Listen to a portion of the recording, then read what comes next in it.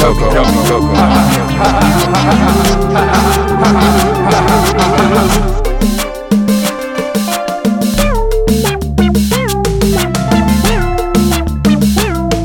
Yummy Coco.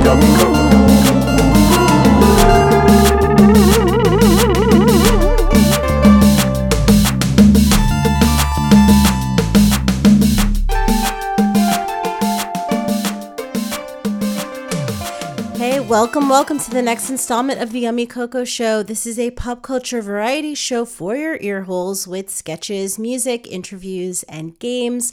I'm your host, Yummy Coco, aka Colette Prosper. I'm a comedy writer and filmmaker. On this show, we talk about everything from my freaking smoke alarms chirping all the freaking time. I guess we have to change our batteries. I don't know. I would rather do something else, but we have to figure something out because the constant beeping is so annoying. Also, Legendary, the film company, they just greenlit a Dune sequel, and I haven't even seen the first one yet. Insecure is back for their 5th and final season. I love the episode. I love the Cheyenne robbery. That was hilarious. She wouldn't take Issa's shoes. Oh my God, I couldn't stop laughing. The show is currently facing backlash over the portrayal of Tiffany as an AKA. Also, today, it's, I guess, been announced that Hollywood is reviewing gun safety protocols following the fatal Rust shooting. Absolutely tragic story. This story reminds me of my talk about hiring crew members with this week's guest, Erika Hamilton Loubek. But it also takes me back to my conversation about the IATSE strike with Lila Cohan. She was the Bridgerton co-EP. And, it goes back to the fact that, if you're overworked and underpaid, mistakes will happen. Crew members, from what I've read, crew members have walked off the set days before the fatal shooting, citing unsafe conditions. Obviously, those concerns were ignored. And then someone that seemed inexperienced, in my opinion, from what I read, was left in charge of the prop guns, and then someone lost their life. So this didn't need to happen. It absolutely breaks my heart for Helena Hutchins and her family. Just really sad. But this week I talked to Erika Hamilton Loubek about her film, which has a title, but it hasn't been announced just yet.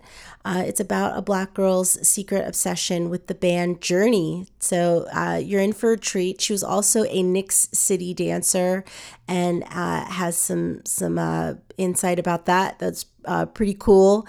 She's done a lot. And then now she's a writer and filmmaker. So really cool. You'll meet her. But first up, some housekeeping. If you like the show, please rate and review. It's how you can help people to find the show. Let's kick things off with a sketch. It's a replay. It's a Dr. Marissa sketch called Certified Lover of Busytown. Check it out. Sketch.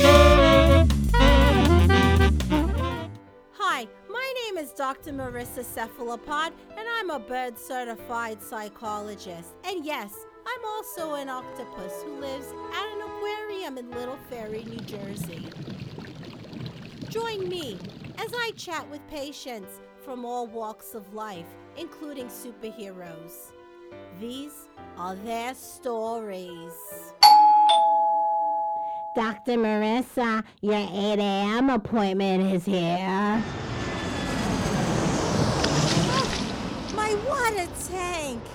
Next time, park your air drake in the aquarium parking lot, certified lover boy. No time, doctor. My city's on fire, and people are in denial. Oh, I know. I heard that in your song, Champagne Poetry. However, I haven't seen it in any of your Instagram captions yet. Fuck the gram. I'm still on a roll like Cottonelle. And still a bit braggadocious, I see. Interesting. What can I do for you? Yeah, well, I have an emotional budget I can't go over. That's why I'm here. Interesting. Are you ready to confess about your real city, Drake? What are you talking about when you say the city? Yeah, I'm down for you always, Dr. Marissa, but I don't think you're ready for the truth about my city. Yeah, I'm ready. Spill it. I know it's not Toronto. That's like a cleaner Manhattan from what I hear. But I also think it would help you, make a lot of progress on your journey. Well, when I was a little lover boy, before I was certified, my uncle gave me this book. Your uncle? Your Uncle Larry Graham, the bass player? Okay, all right. I go on. Yeah, my uncle, he put me on. Anyway, the book was wild. It had a pig in a truck, alligators with jackhammers. Everybody was doing something, grinding. To be honest, I never seen some shit like that before. I see. When I was a little octopus, there was a book called Richard Scarry's Busytown. Yo, that's it, Busytown. Yes, that's right. I know your secret, Drake. When you talk about your city, it's actually Busytown. Nah, the city's a city, but Busytown, construct in my mind, you feel me? But in my mind, they let me fuck with the fire truck, and they call me Big Chief, too. Oh, I thought they'd call you last name ever, first name greatest. No, that's just my thug passion persona. But what I really am is actually a cross between the Fox Pilot and an owl named Mr. Read-A-Lot. No one's ready for that Busytown vibe. You see, that city has quite a vibe. I had a crush on Fred the Squid, and there's an octopus in Busytown too. Yeah, Oliver Octopus. My memories never faded. So, the truth will come out one day, Drake. Everyone will know that your city is actually inspired by Richard Scarry's Busytown. And it's okay. I know it's in your head, but whatever. It's the city. It's okay. It's really okay? Can people vibe with Busytown? Of course they can. Champagne Papi. Oh, can you call me Big Chief like Busytown do? Of course, Big Chief. This is why I fuck with you, Dr. Marissa. That's why you're my Octopus Therapist. And there you have it. Another breakthrough. Join us next time. I'm Dr. Marissa, Octopus Therapist.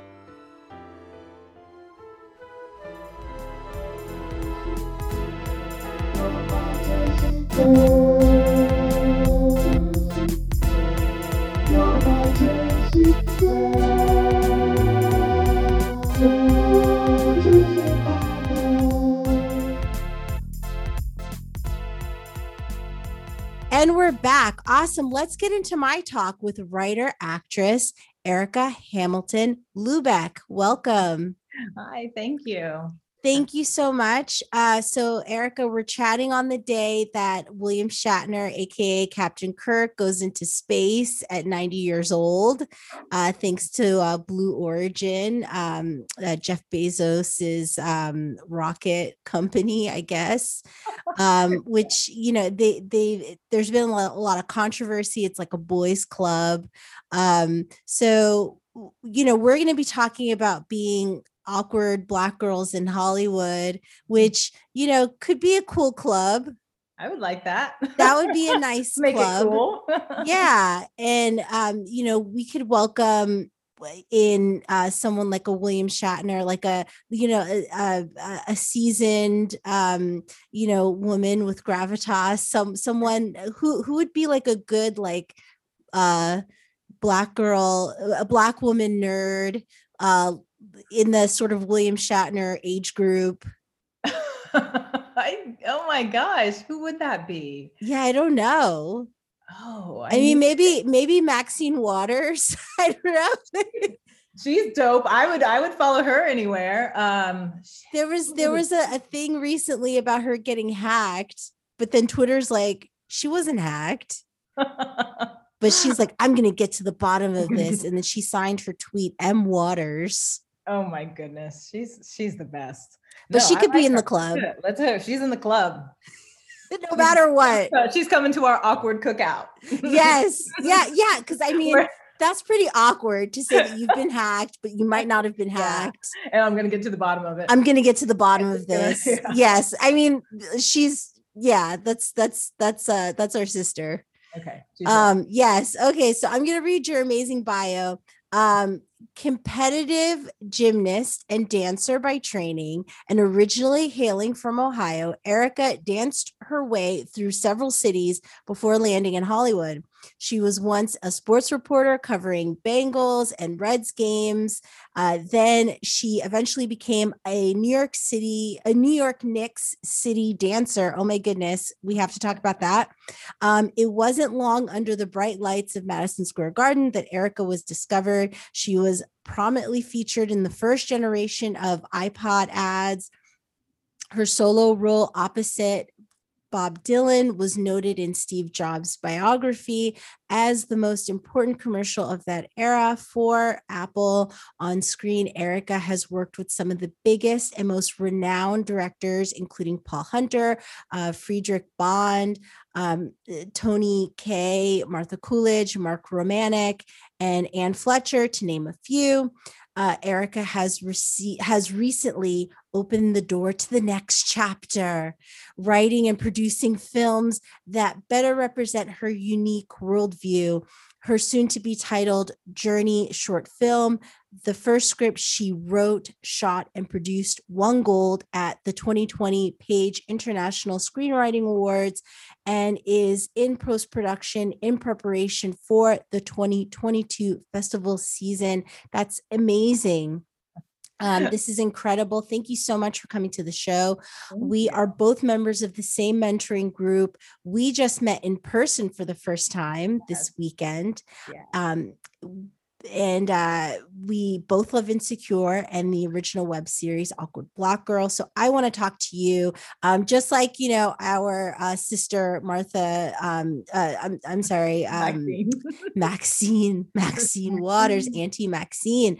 I want to talk to you about being an in-betweener or just simply an awkward Black girl in Hollywood, wanting to make stories about awkward Black girls. Like this is sort of, our story. And of course, Black girls, women, female identifying women included. So let's start with your short film, which is inspired by your love of the band Journey. So most famously, like at the end of The Sopranos, he's at Holstein's and Don't Stop Believin' is playing. Meadow can't parallel park for her life. And then all of a sudden everything stops. So it's probably that Tony got whacked. We don't know.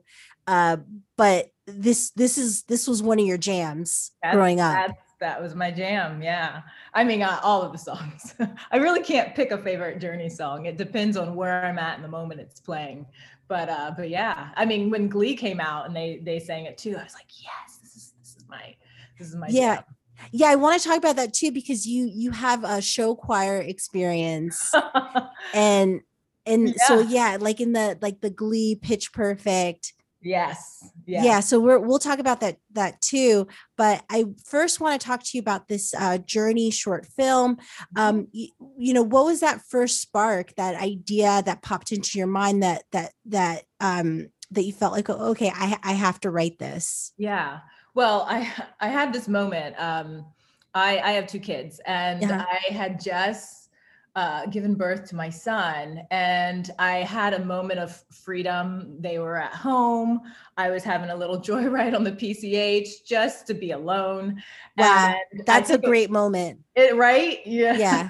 And Lights came on the radio, and that was one of those moments where, yes, this is the best Journey song, and I'm when the lights go down in the city, right? Yes, and I'm like, singing and just enjoying my moment, and I pull up at a stoplight, and this car of Black guys pulled up next to me, and I looked over, and they looked at me, and I was so mortified.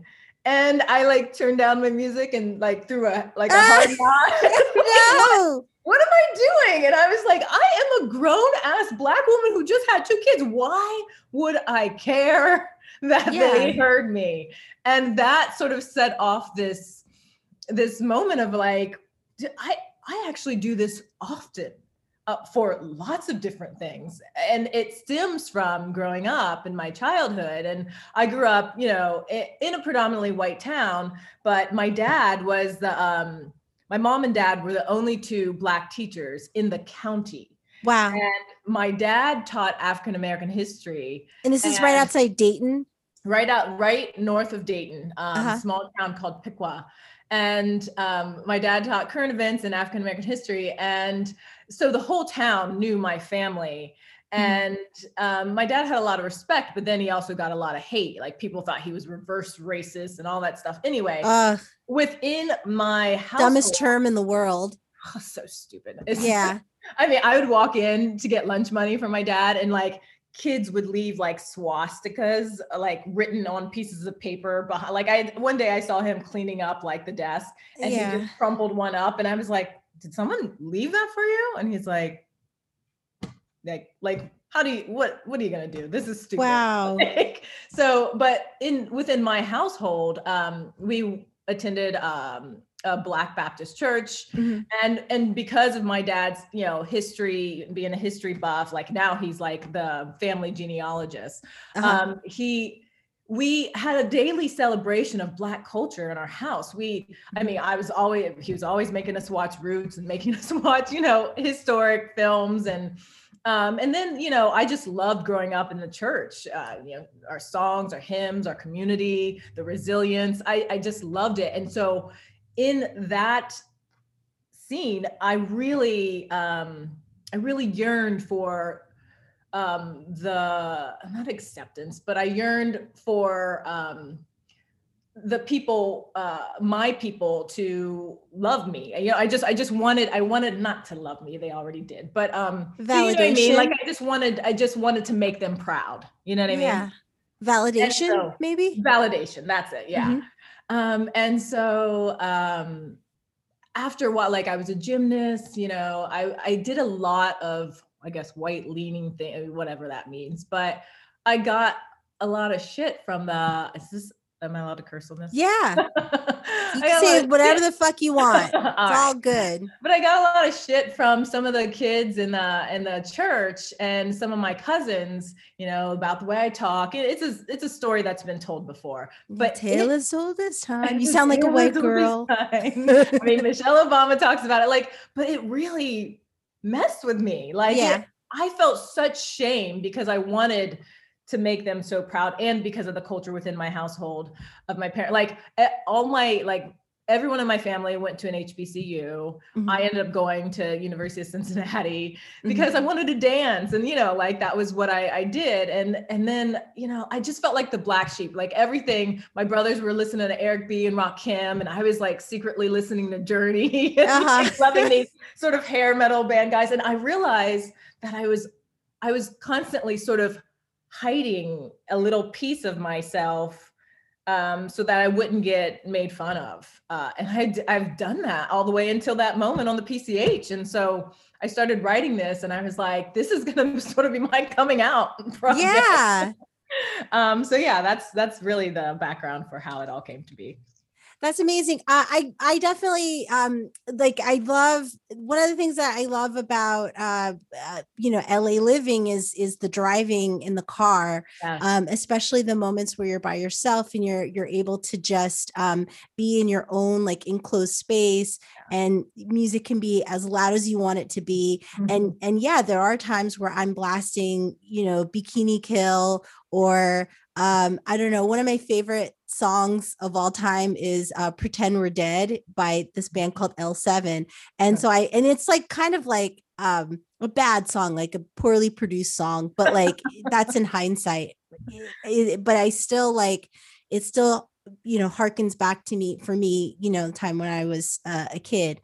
So that kind of like angst music, like that I love. Yeah. And I still, you know, long for it. But if I'm driving on Slauson and Crenshaw area, you're not gonna play that. I might lower it a little bit, or I might play it. Like, fuck yeah, I don't care. But even like when I lived in Flatbush too, I grew up with like, oh, what are you listening to, Colette? And I would, play, I don't know, Bikini Kill. And a friend of mine would be like, oh, that's really weird. And I liked it. I liked You being like being weird. weird. And Yeah. it helped me in being weird. Yeah. I did But not for like you, you didn't like did not. being weird at all. You I wanted didn't to be normcore. Yeah, I did not like being weird amongst other Black people or other Uh-huh. Black kids. I wanted to fit into that group. I never tried to fit in with the white. I knew I couldn't. I mean, like, Yeah. but what was weird too is I was very popular with, a white crowd, and it just fucked up my head that why aren't I more popular with this crowd? Like, these are my people. Right. So, yeah, those are sort of the things that I'm like, trying to talk about within the film. Yeah, that's amazing. Yeah, it is funny. And then for me, I also was in a multicultural household. So like, my parents are from Haiti, grew up with a very mixed family. So I grew up with all sorts of people, but yeah, I found more acceptance with my Black friends, Asian friends, Latin friends than I did with white friends. I always know that, like, if I have a white friend, in the back of my mind, I'm like, there's an expiration date. Oh, like, yeah. I probably won't be friends with this person for much longer, past this class, let's say, or past this, whatever. I probably won't be talking to this person anymore. Yeah. And that can happen with Black people too. In my experience, I've had Black friends that I have lost over the years. You just lose touch. But for the most part, yeah, the sort of like acceptance, for me, I just I like being myself and idiosyncratic. I like just being weird with everybody. I don't know how else to be. So anyway, but like, your story is about a woman who loves Journey. It's a secret.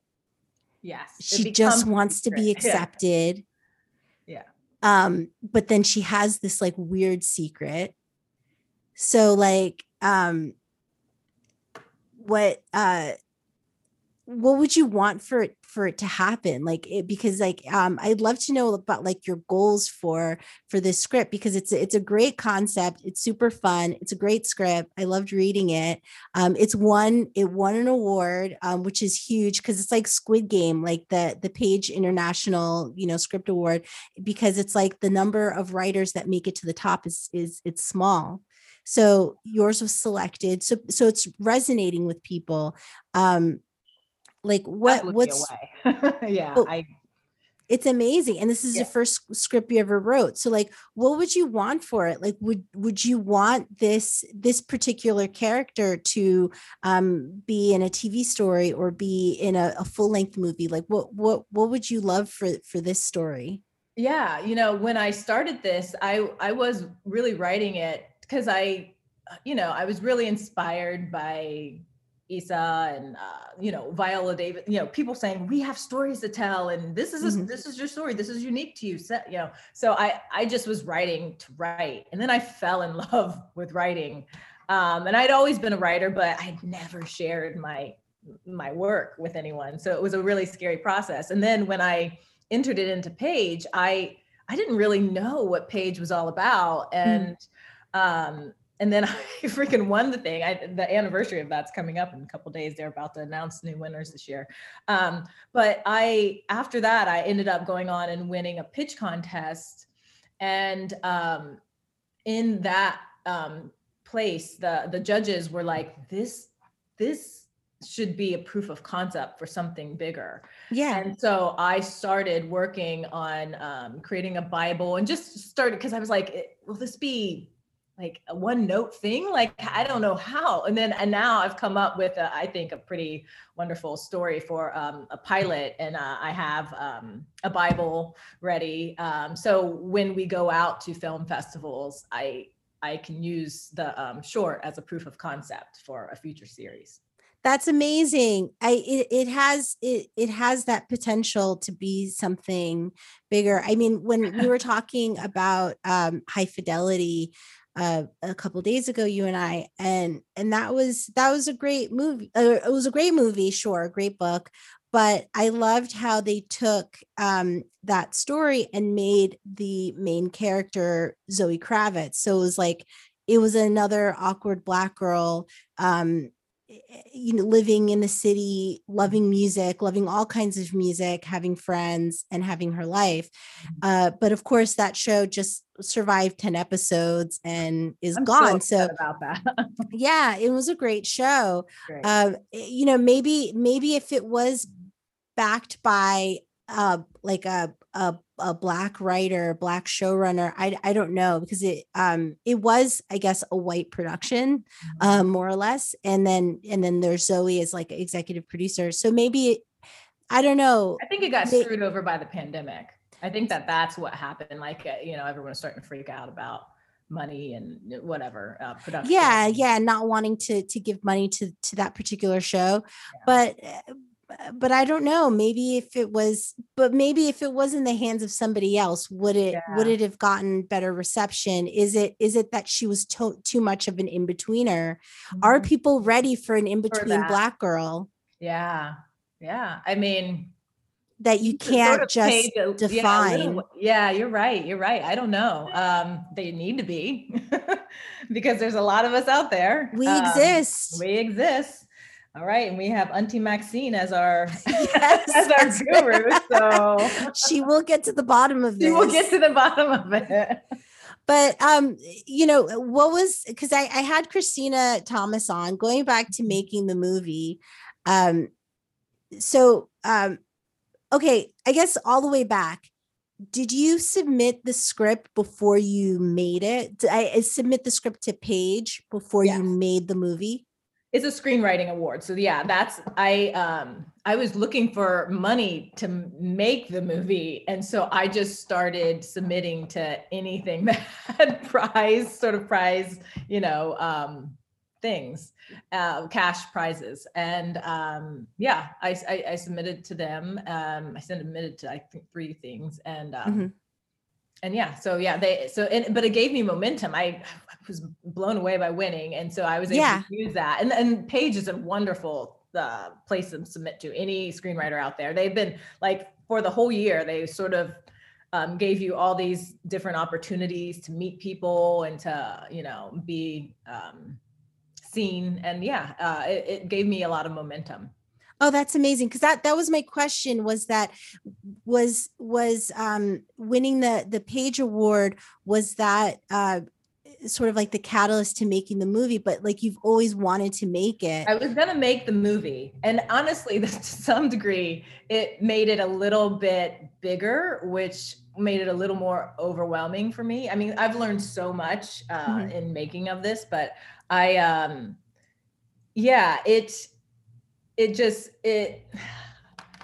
know. I mean, there's a lot of people out there that don't know what the heck Page Awards is. So right.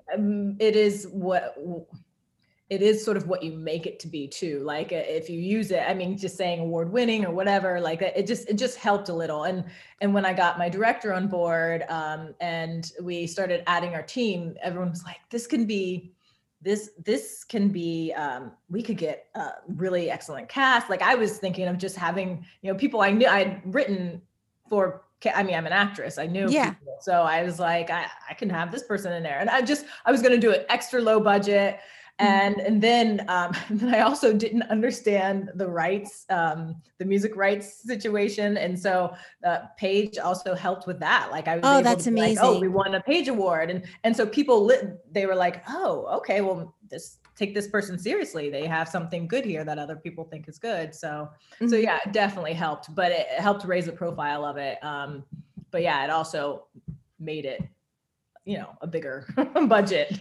Because the reason that I ask is that there are a lot of writers that just write scripts and hope that it gets the attention of an agent or a manager or a writing like a showrunner that's looking to staff a room. Yeah. there are people also who write because they want to direct it. So you're like, when you wrote it, you were like, I'm making this. Yeah. Like, it was always that kind of path. Yeah. It was, I don't have any regrets, but it is and it's something that I would enter in future work again, for sure. I will be more prepared next time around for all that I can do with the Page Award. This was my first script ever. So when they started setting me up with meetings with agents and managers, everyone's like, what else do you have? I don't have anything, like that sort of thing. Like, it's a really great award to win if you have been in the business for a while and have a lot of stuff to show. And you're just like looking for a leg up. Like, it can be really helpful. For me, I think everyone was sort of like, oh, we'll see. Now you're on our radar. We'll see what you got, in a year or two or whatever. So it was sort of, I guess I'm sort of like, people are waiting to see what happens with this. So because I know that this is your baby, but like, are there other things that you want to explore? Are there other subjects that are tickling your fancy right now? Yeah, no, absolutely. I'm not ready to talk about them just yet, but I have 2 projects that I'm writing. One That's with amazing. my husband, one that's involving interracial relationships. Okay. That's a lot of fun. So yeah, I'll have to pick your brain for some of it sometime. Yes. Oh God. Having an interracial relationship during the time of George Floyd and all the discussions that come up with OMG. yeah.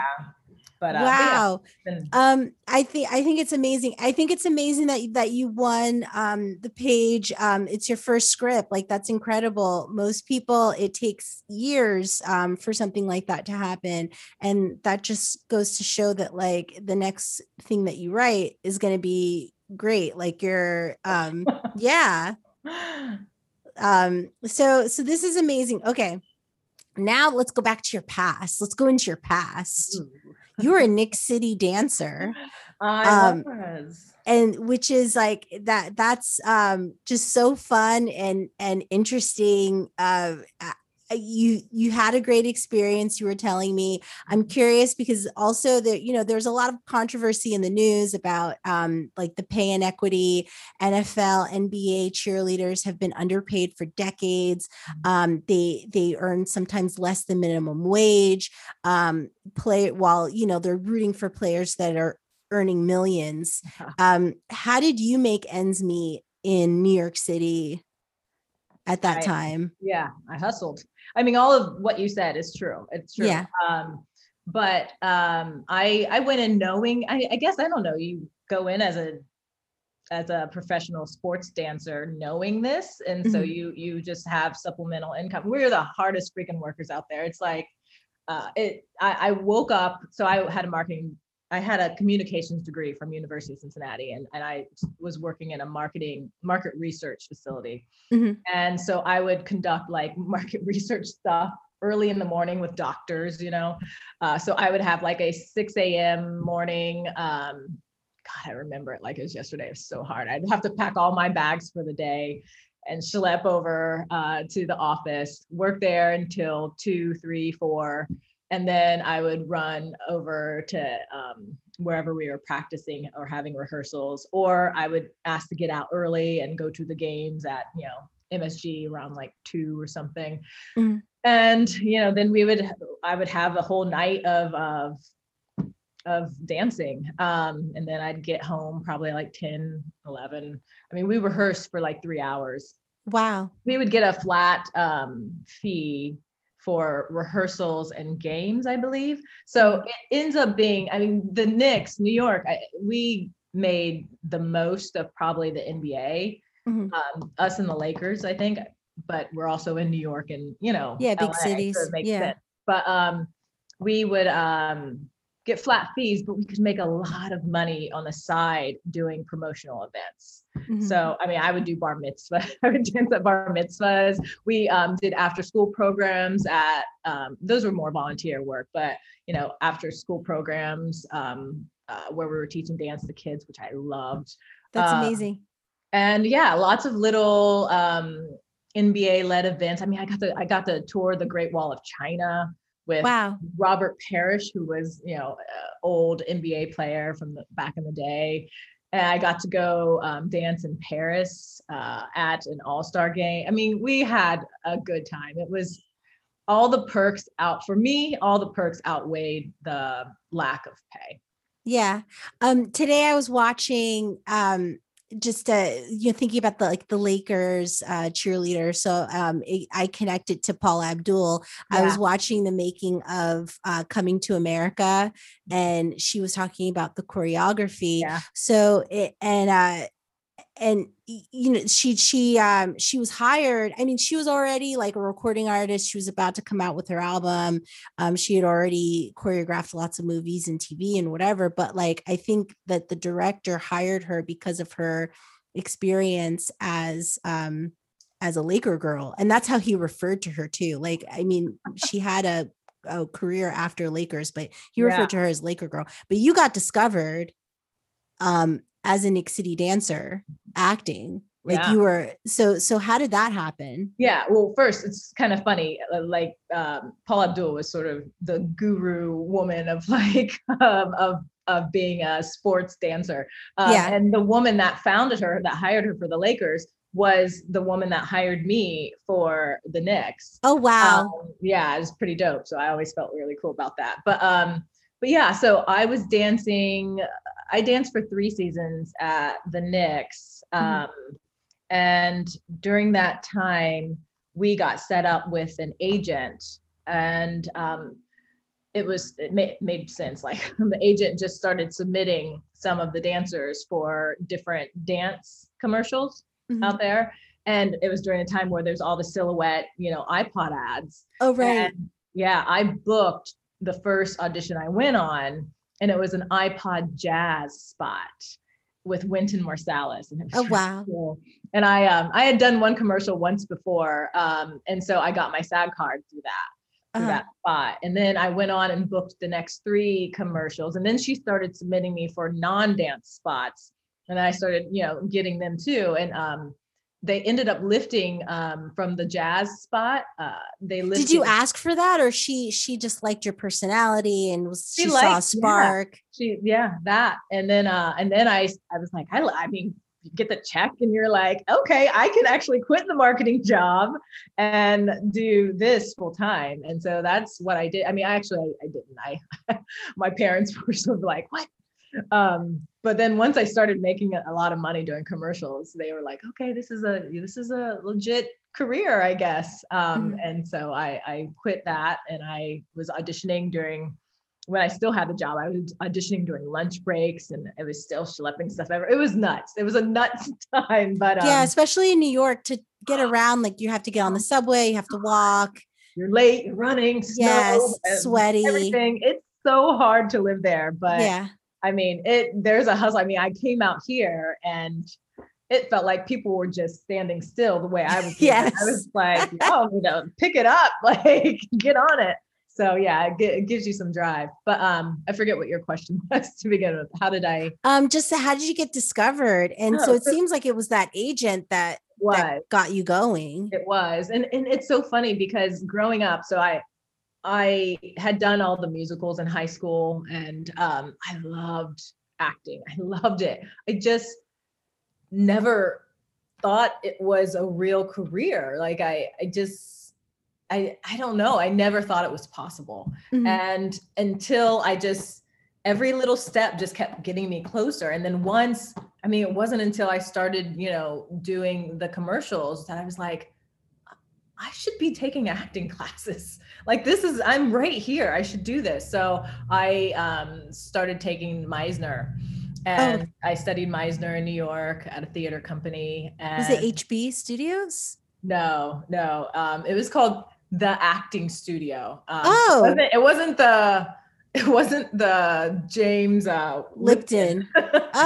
They like kind of knocked off their name a little bit.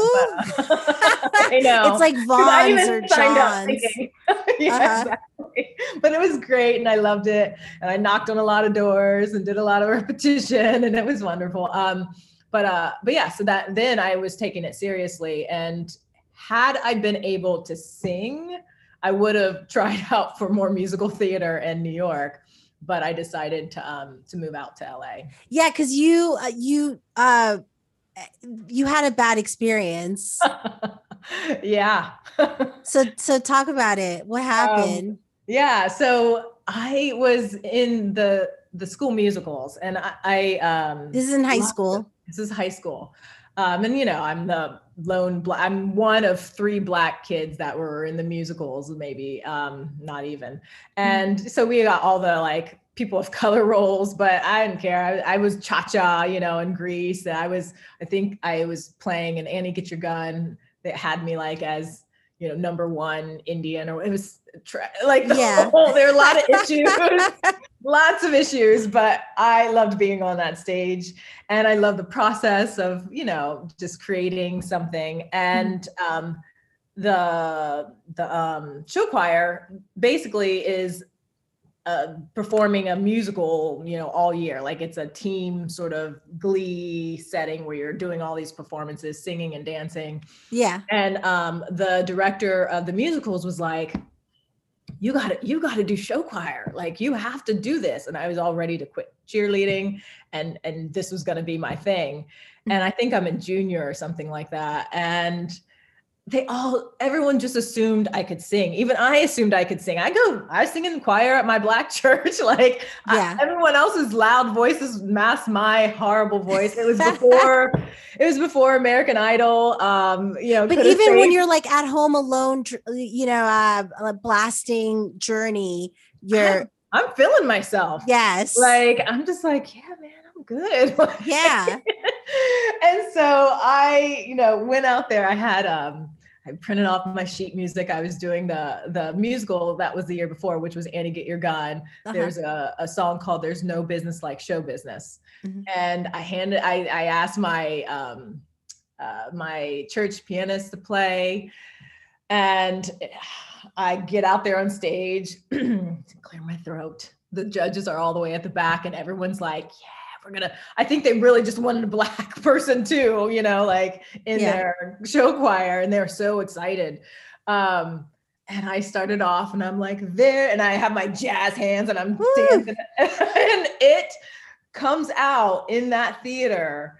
When you're alone on a stage, it is like deafening. Like your voice is really there, and it was not there. It was no. It was just a squawking, disintegration. Like I saw everyone's faces fall, and I'm still like trying to ham it up with jazz fingers.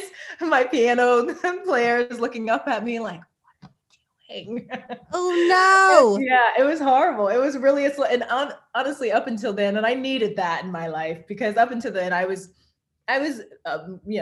a really good athlete. I was kind of a natural in those sort of settings. I didn't have a lot of things that I was up against.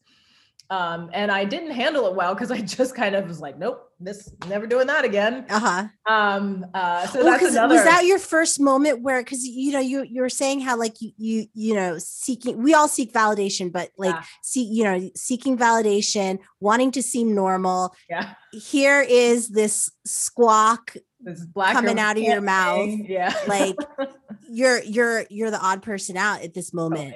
Totally. I was not happy about it.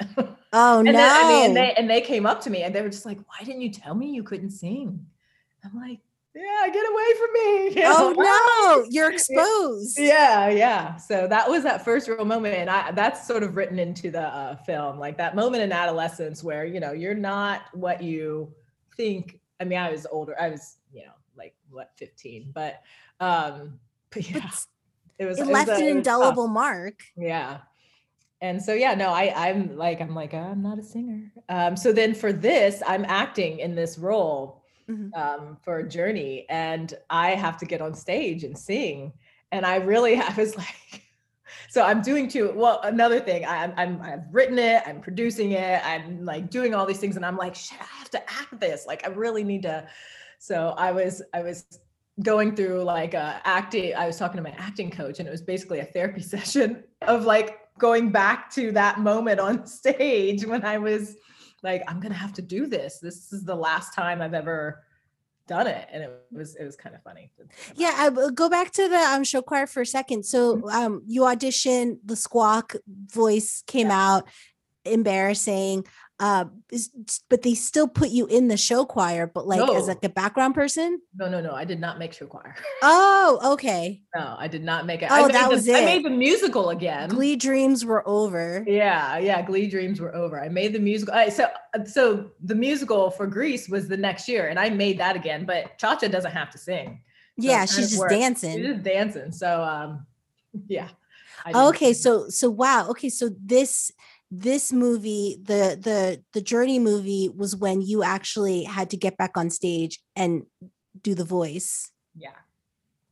Okay. Well, what did you work with somebody? Was it like breathing exercises? Well, I wrote a part for me that kind of took the pressure off. I don't have to be a good singer in this. Mm-hmm. So I made it so I didn't have to be a good singer, but I did. I took voice lessons just to get out of, just to know where to breathe. Yeah. You know, and my voice teacher was like, "You're not bad." So it kind of was. It was nice. And then, how did you put your team together for? I don't know if I asked you. No. So yeah, because it's a personal story, everyone was trying to get me to direct it, and I'm not a director. I don't want to be a director right now. And I knew it would be taking on too much. So I really wanted a Black director. Mm-hmm. I had a lot of great help along the way. I had a white girlfriend who's made this amazing film that was sort of, that was helping me. My husband was helping me. Mm-hmm. And then it really was a point where I was like, I need to find a Black director. Amy Aniobi was really helpful and instrumental in helping get a couple drafts through. And I was, in talks with her to direct.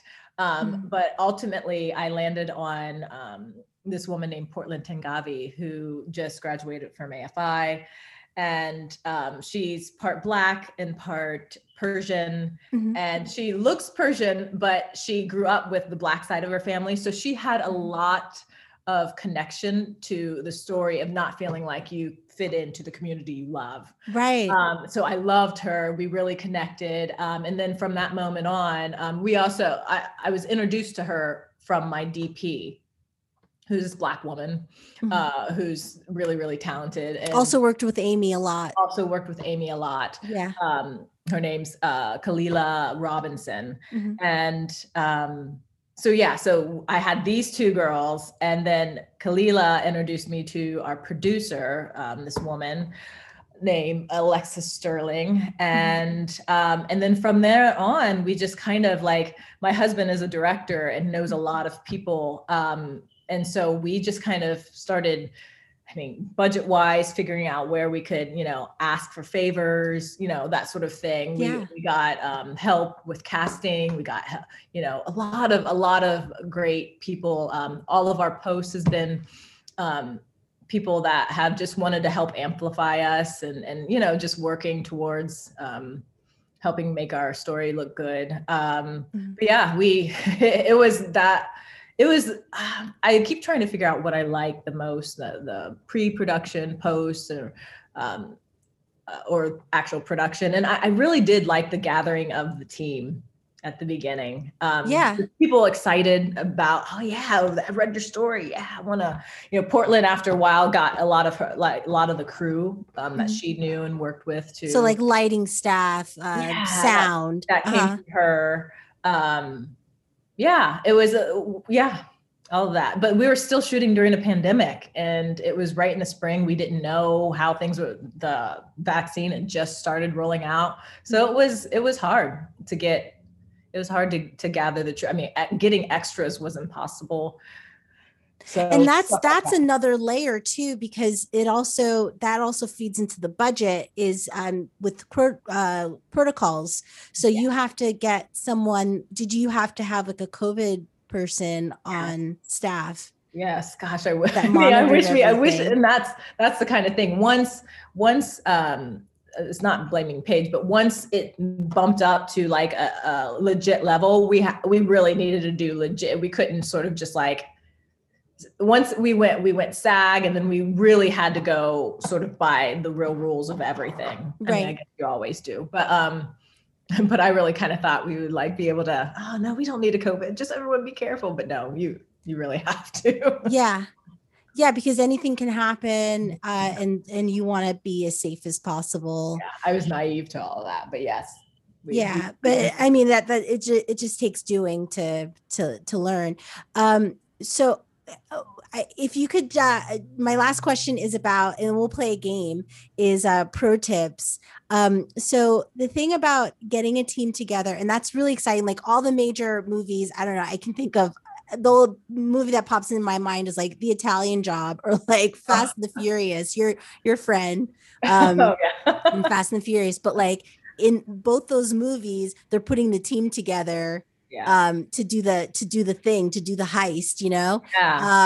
And so that's those are fun to watch them. Those are fun to watch. Yeah, so that's really exciting. But the one thing that they never tell you is that the rate talk, like how do you do that? Because it's like a game. It's like you ask the cinematographer, well, what's your rate? And then the person comes back, well, what's your budget? So like, what's a pro tip for all those that are like trying to do what you're doing right now?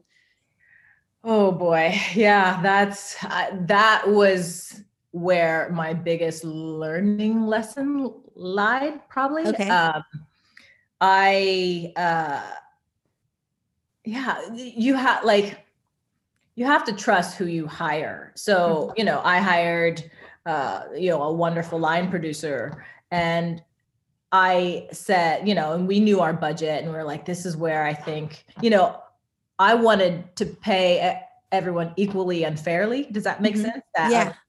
It's a short film. Right. No, it's a short film. We cannot afford to do people's top of the budget. And we didn't. We wanted to bring in a group of people that were excited about the project, and we did. Still, after a while, I couldn't, manage what everyone's getting. And I just left it to her. And she did a great job of just saying, everyone's getting this rate. Yeah. And can you do it? What can you do it? And I mean, we ended up going overtime and then that kind of killed us. But yeah, I got a lot of comments from people that had done it before. And they were always saying, get people that really are excited to be there. Yeah. I think these were, old white guys that were telling me that. That's true, but people want to get paid. And there is a thing within our business that if you're cheating people, it doesn't help the business as a whole. Like if you're not properly paying people, it just doesn't, it doesn't send a good message out there, because, people deserve to get paid. We've been working, and everyone worked their butt off. So yeah, I think it's something you have to discuss first with your line producer, exactly what the limits are, and kind of take it from there. It's gonna be over most likely. So yeah. Go as low as you can go without feeling like you're cheating people out of their hard work, because we shot for 3 days, and it's a lot, but right. make the set fun. Like I felt like my job was really to add some like excitement and energy. And I kind of think that's the actor's job anyway, to not be, grumpy or pissy or whatever, and just make it, enjoyable space. And yeah, that would be my pro tip, I guess. Right. Thank you. Well, congratulations. Let's play a game. Yeah, let's do it. And then also, finally, how can people see it? Can people see it? Not yet. It's not ready for, it's going to be doing the festival rounds. Hopefully, don't be presumptuous, but yeah, I want it'll be in festivals, and then I will be able to have a link probably through a website. That's great. That's awesome.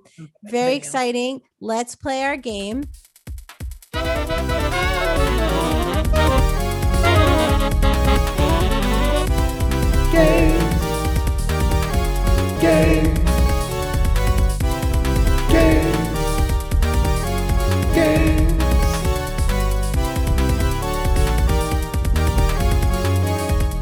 And this game I pulled out of my butt. It's is it a Journey lyric or an old tweet from Donald Trump? Okay. Oh, God. Oh, Trump is the worst. I can't even. Because it's basically Journey and Trump in the same sentence. Yeah, I feel like he, we were talking earlier about angst. I feel like he's inspired by sort of like angst rock, like, how Tony Soprano put on Journey, like, or Chris Christie. I was going to say Christy Christie, but Chris Christie. Krispy Kreme Christie, yeah. Yeah. Well, we love Krispy Kreme, but like, he loves The Boss. He loves Bruce Springsteen. They love a power ballad. They do. And so do I. Oh, yes. God, am I an old white man? So uncomfortable. So you have to guess, like, is it a Journey lyric or an old tweet from Donald Trump? Are you ready? Okay. I'm ready. Damn it. They're seeing through the promises and all the lies they dare to tell. That's Trump.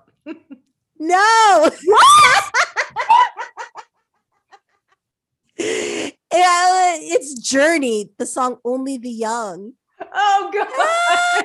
That's on the lower list of my Journey songs anyway. Oh my God, I got the first one wrong. Oh no. I was like, that's definitely Trump. Oh God. Okay. Next question. You did good with these, I can already tell. Get going, move forward, aim high, plan a takeoff. I'm saying Trump. That is Trump. Okay. I'm trying to do all of them in the voice of like a Trump. Or you're like kind of the power ballad, like the stanzas of a. It's all connected. But yeah, that's a Trump tweet. Okay. Next one. Mm-hmm. Paying anything to roll the dice just one more time. Some will win, some will lose. Some were born to sing the blues. Yeah. Woo! Journey, Don't Stop Believing. Mm-hmm. Okay. What separates the winners from the losers is how a person reacts to each new twist of fate.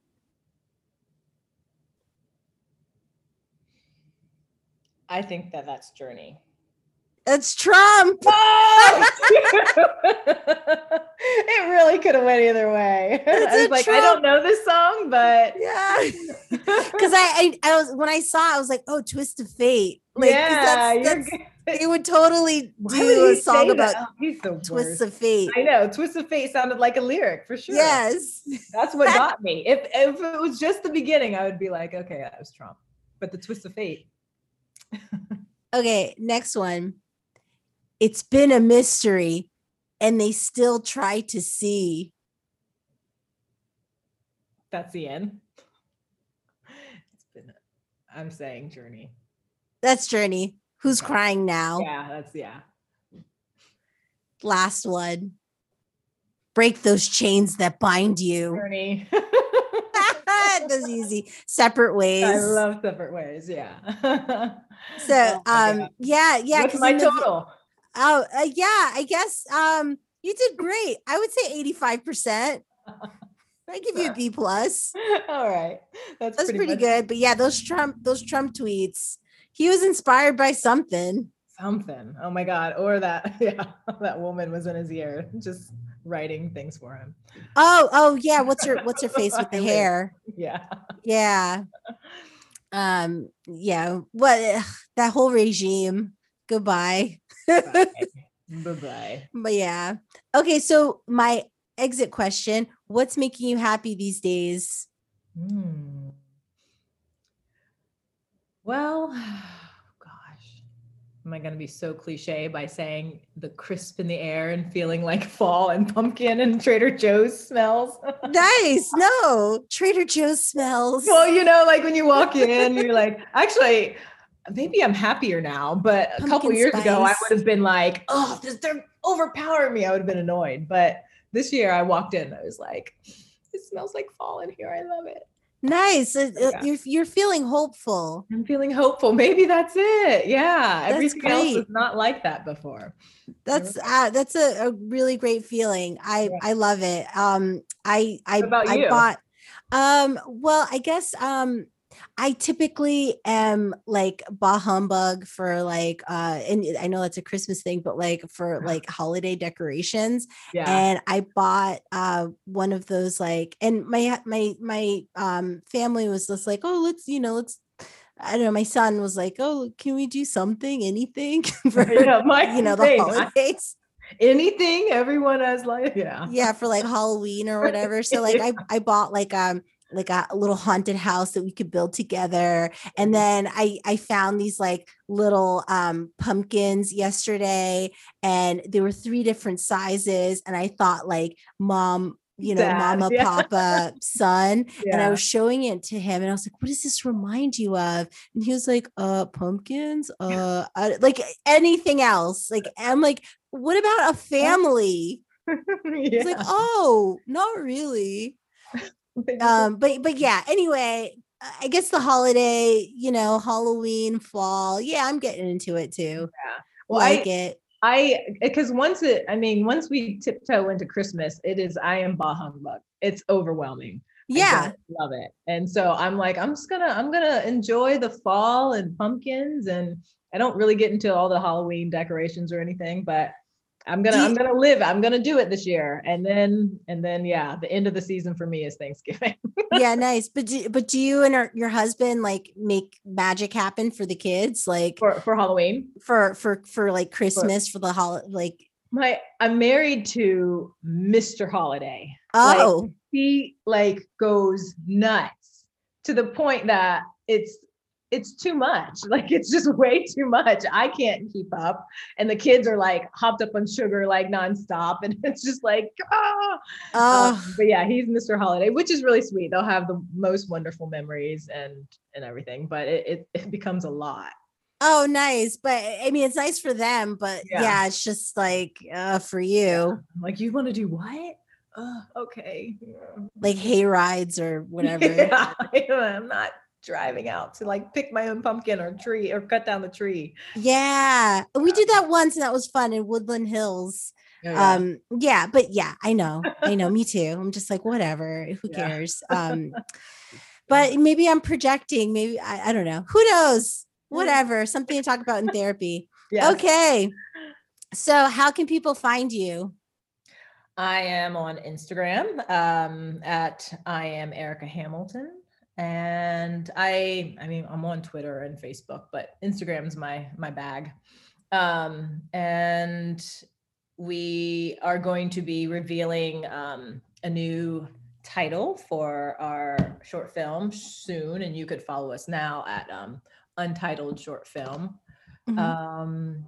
I have a website. You can find everything basically through my Instagram page. Yeah. So Untitled Short Film is its own Insta. Yeah. Yeah. And so, but it will be changing. That will be changing. Ooh. Uh-oh. Yeah. That makes me happy too. I'm excited about that. And obviously getting this film completely wrapped, I'm very excited about. Okay. So when this airs, it might already be revealed, or you might find out just as it's happening. So, but either way, get into it. Find Erika Hamilton on Instagram. Thank you so much. This has been great. Thank you. This was so much fun. Thank you. We'll see you next week. I'm Yummy Coco. Keep your lamplight trimmed and burning. Bye.